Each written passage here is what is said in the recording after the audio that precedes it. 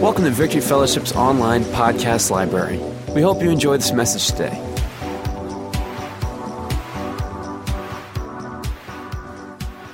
You know, I feel like God's, God gives each of us different emphasis on our life and different ministries. And as every minister and every pastor has different ministry, I feel like that the Lord has given me a baptism anointing. And I'm not talking about the pool over there.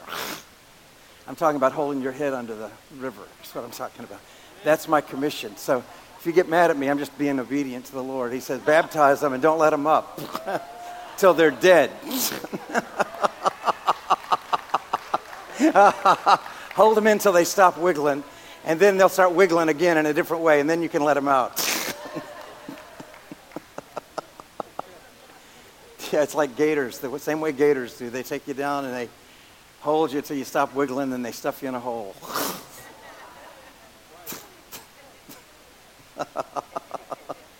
Thank you, Lord. So that's what we're here for. It's my job.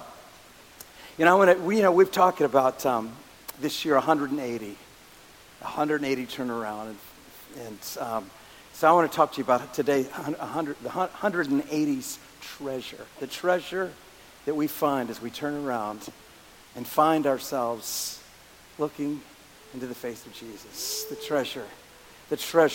Jesus told a parable about that, and he's told two short parables about that. He said it was like a man who found a treasure hidden in a field. And he went and sold everything that he had, got rid of everything so he could purchase that field. Because the treasure that he found in that field was more precious than everything else, the combination of everything else he had in his life.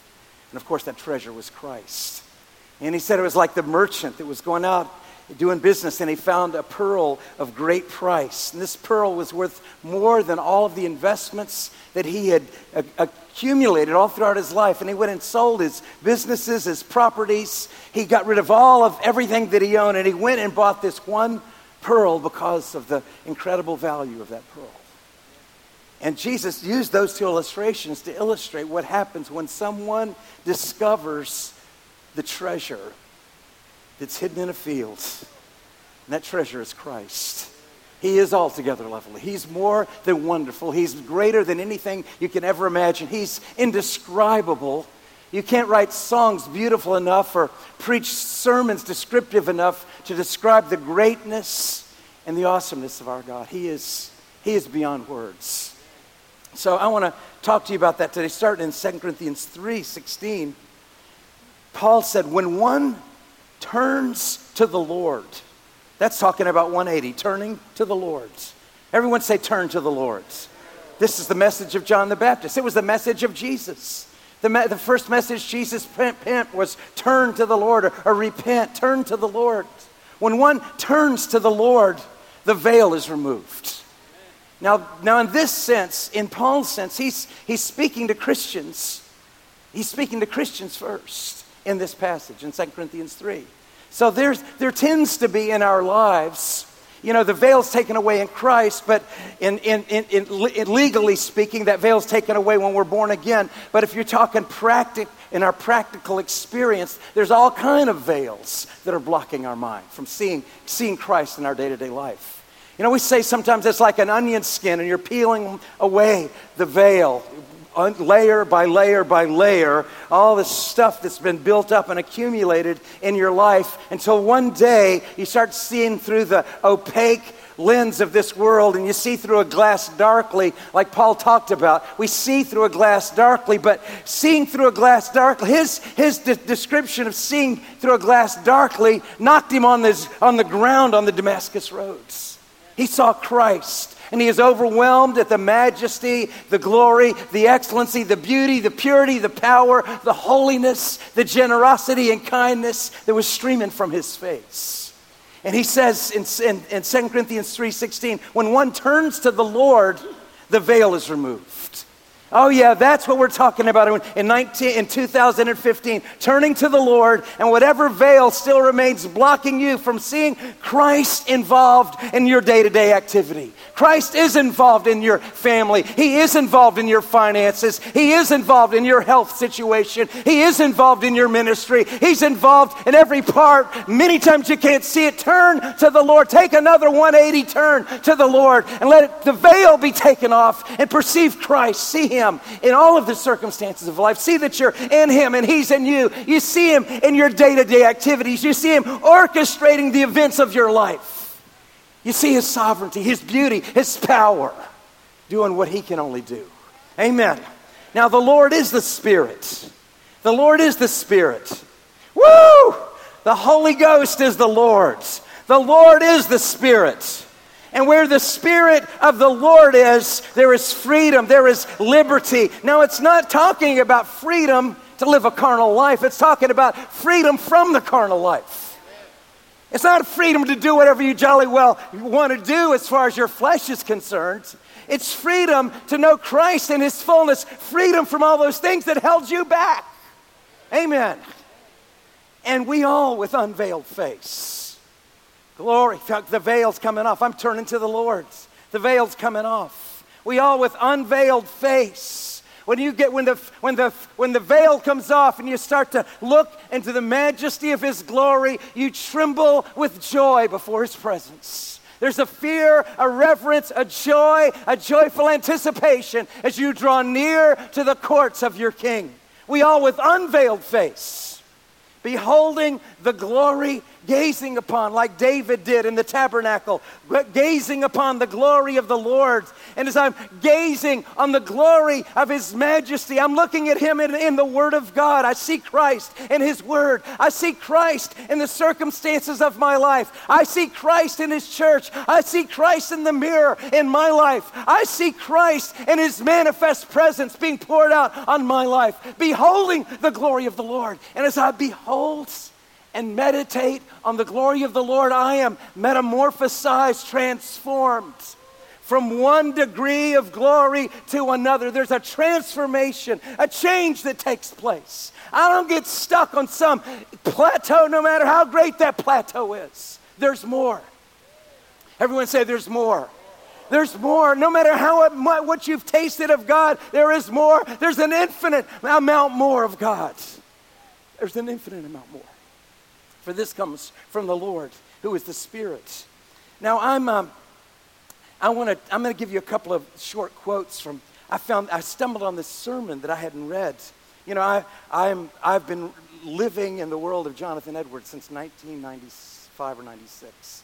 I love to read his sermons, and I found this one sermon that was called "Praying for the Spirit," and what it was describing is he was challenging his church in between the first wave of the Holy Ghost that had hit their church in the 1730s and the second wave, which became the Great Awakening in the 1740s. In between that time, he was challenging his church to seek the Lord for another visitation. Lord, we need more.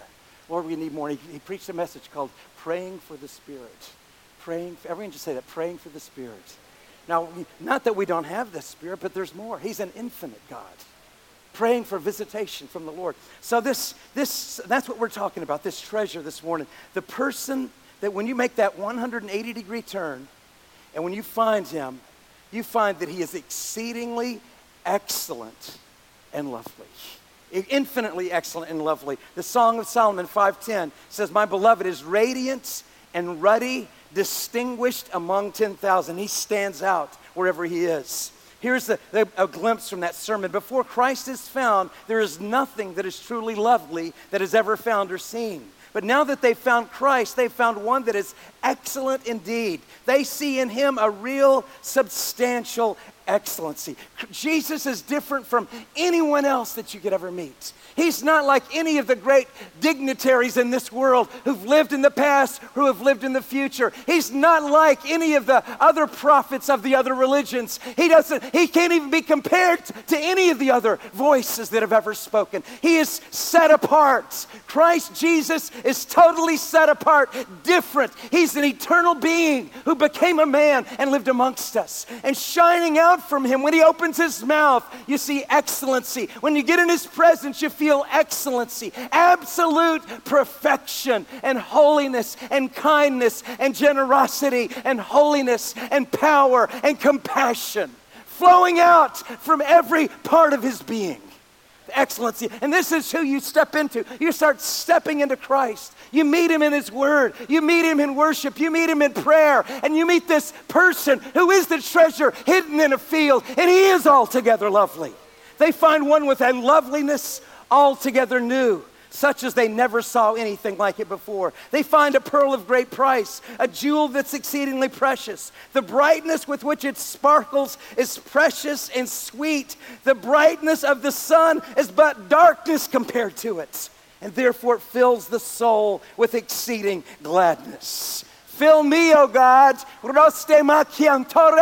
with exceeding infinite gladness. Lord, that I can drink again of your awesome cup.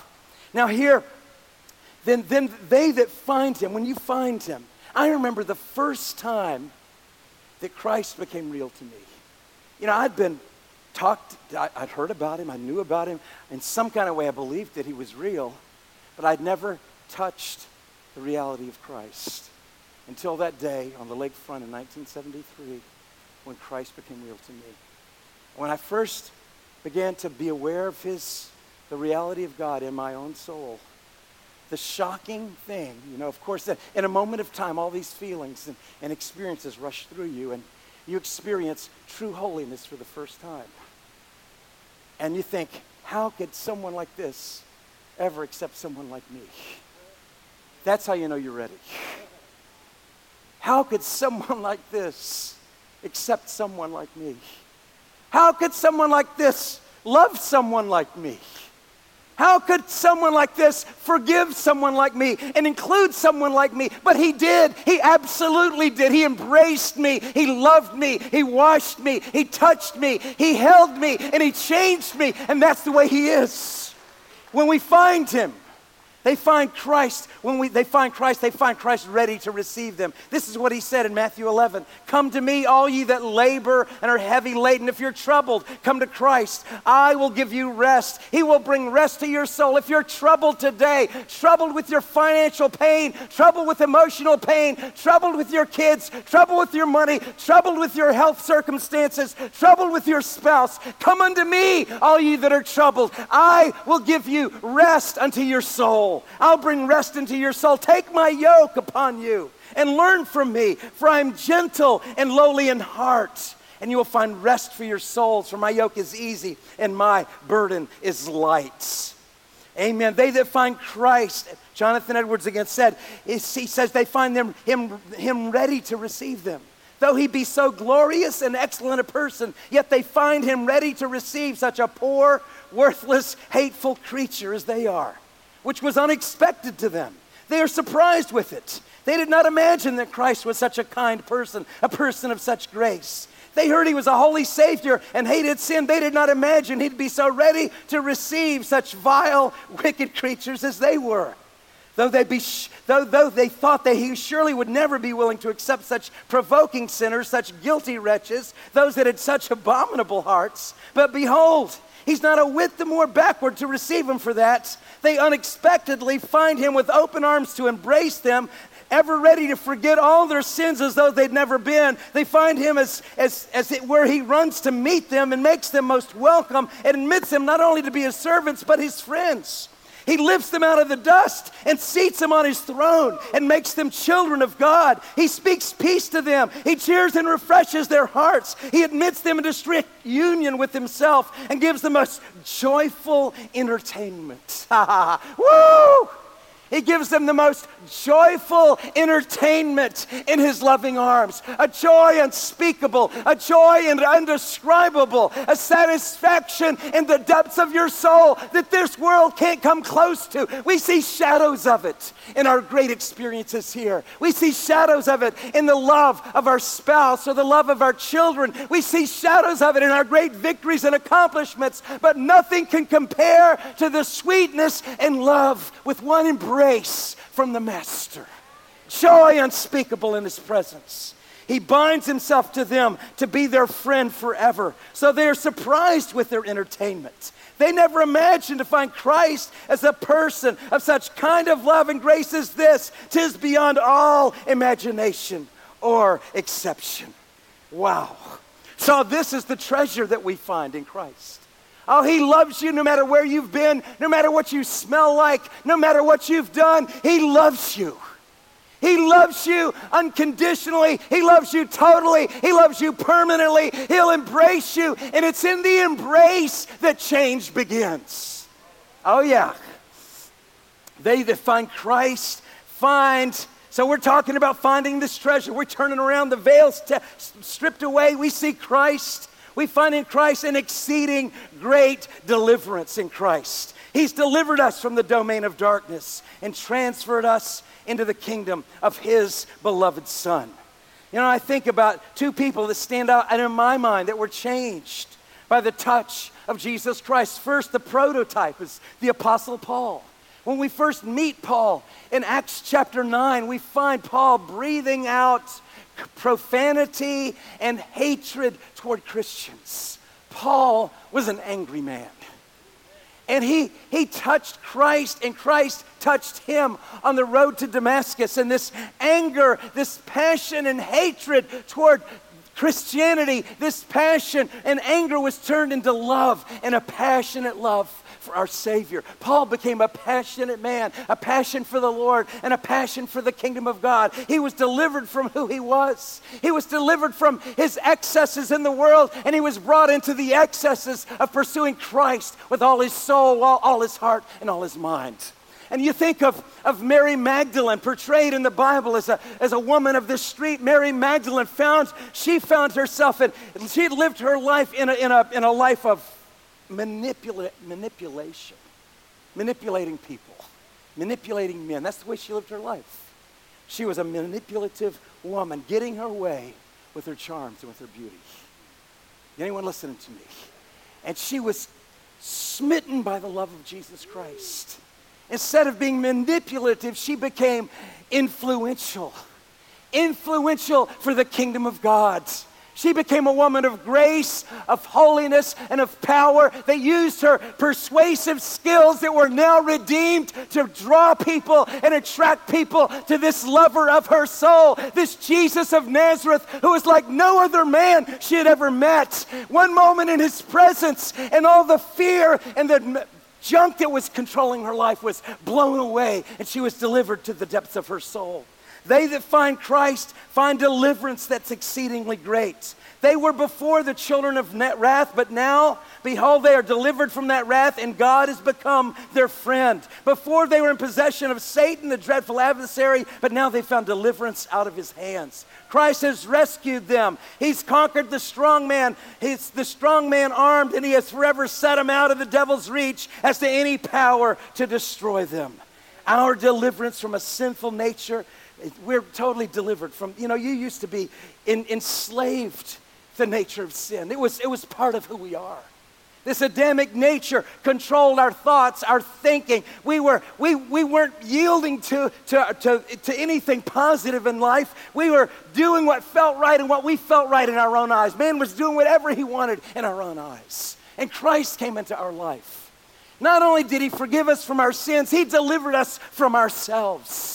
We no longer have to be a slave to ourselves and our own foolish appetites. He begins to replace our foolish appetites with an appetite and a hunger for the things of God. And we are totally delivered by the glory of God. Amen. They that find in Christ, they find a defense. A defense. Oh yeah, there's stuff out there that's in the world there's a defense. We find this treasure. We run into his arms, and we find a place of safety and defense from the troubles, the anxiety, the stress, the problems, the dilemmas. You know, instead of a fear of death, a fear of what's going to happen after this world, we embrace death as a Christian. Death becomes our friend. It's no longer our enemy, because death is just the portal we pass through to see our glorious Savior. It's no longer our enemy. Death has been defeated. It's been conquered by the Lord Jesus Christ. It's only the way to get to our higher joy. It's the way in. Amen. Zechariah 2:5. I will be to her a wall of fire all around, declares the Lord, and I will be the glory in her midst. For I'm sure that neither death, nor life, nor angels, nor rulers, nor things present, nor things to come, nor powers, nor height, nor depth, nor anything else in all creation will be able to separate us from the love of God in Christ Jesus our Lord. They that find this treasure find an incredible defense, safe in the arms of God. Now, in Edward's sermon, he talked about David and how David was running for his life for many years from King Saul. Interesting, listen to this. Christ is between us, the people that find Christ, and their enemies, like a great, steep, rocky, impassable mountain. Like the mountain that divided between Saul and David when Saul sought David's life, of which we read in 1 Samuel. And Saul went on this side of the mountain, and David and his men on the other side of the mountain. And it says in Samuel 1:23, therefore they shall call the place Selah Hamakalaba Shabakabresta Bandore Se Kiriste. They called the place that, which signifies the rock of divisions. The rock of divisions. Now you have to be careful when you do that.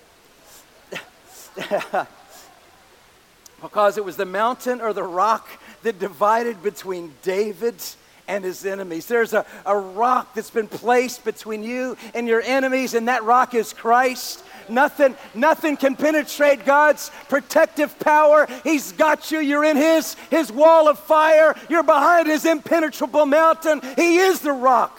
Things that terrified us have lost their power over us. We are all hidden behind this rock, and this rock is Christ. Now I'm going to finish with this last thought. They that have found this treasure find a fountain. Woo! That's exceedingly full.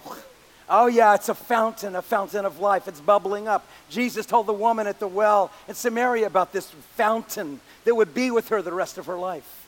For with you is the fountain of life. In your light do we see light. Singers and dancers alike say, all my springs are in you. Now here's a final quote from Edward's sermon about this treasure. It's about the fountain. They that have found Christ have found a fountain that's exceedingly full of that which they stand in need of for the supply of the wants, and satisfying the cravings of their souls. You know, God has created man in his image. And before, he created us with an insatiable hunger for pleasure. Before the fall, that pleasure was aimed at God. In its corrupted state, we have a pretty huge appetite. It's been created by God. It's been twisted, and it's aimed at the wrong things.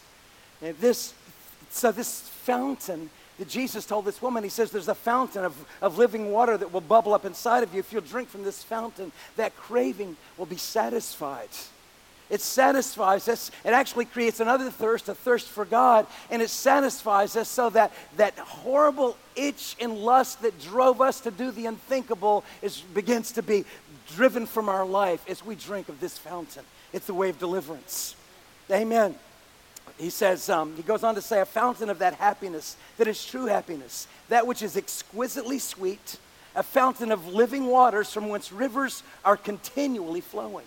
They that find him find rivers of water in a dry place. Here they find an inexhaustible treasure. Here they find balm to heal the wounds of their soul, excellent food, fat things full of marrow, and wines on the lees well refined. Here they find that fruit that is sweet to the taste. Here they find gold tried in the fire. Here is white raiment to clothe them. Here are crowns of glory. Here they have enough to live upon as long as they live in this world and to all eternity. Here is enough that they can desire no more. The fountain is inexhaustible and never can be diminished, and has not a ragged, poor, naked beggar, a wretched outcast, a wandering, famishing, lost creature cause of exceeding great joy when, after it has long wandered in the wilderness, it finds such a fountain. Oh, you find that fountain, you just fall in it and say, I'm never getting out. I'm never getting, this is my destiny. This is my joy. This is my life. This is my home. This is my God. You see, people have made a mistake about revival. Revival is, this river began to break out. For us, in our generation, it began to break out in the early 90s, and people began to embrace. I was looking at a video last Monday night in my Holy Spirit class, and it was Rick Shelton's testimony of how he first came in contact. And he said it began like suddenly it was all over their city. They started having meetings, and they had 400 pastors attending. We had 250 pastors come here when it first broke out in our church in that first couple of weeks. And it was like suddenly it was everywhere. But then they went back to their norm. They thought that this was just an experience to have, not a new way of living. Did not realize you can live your life in the Spirit. Paul said, walk in the Spirit. Jesus said, abide in Christ. This was a river breaking out in a desert for us to live our life, and to live our life in the fullness of the refreshing of His presence. Not just a refreshing so we can go back in the desert again. Oh no, I've had enough out there. I've had enough of the stinking desert. I've had enough. I've had enough of dry spells. I've had enough of miserable Christians. I've had enough of all of that garbage that goes on in the religious world as well as in the secular world. Oh no, thank you. You can find me at the river. That's my place. That's where I want to live. That's a place. The reason why people they think it's an experience. They forgot one small minor detail. One small minor detail. The river is not an experience.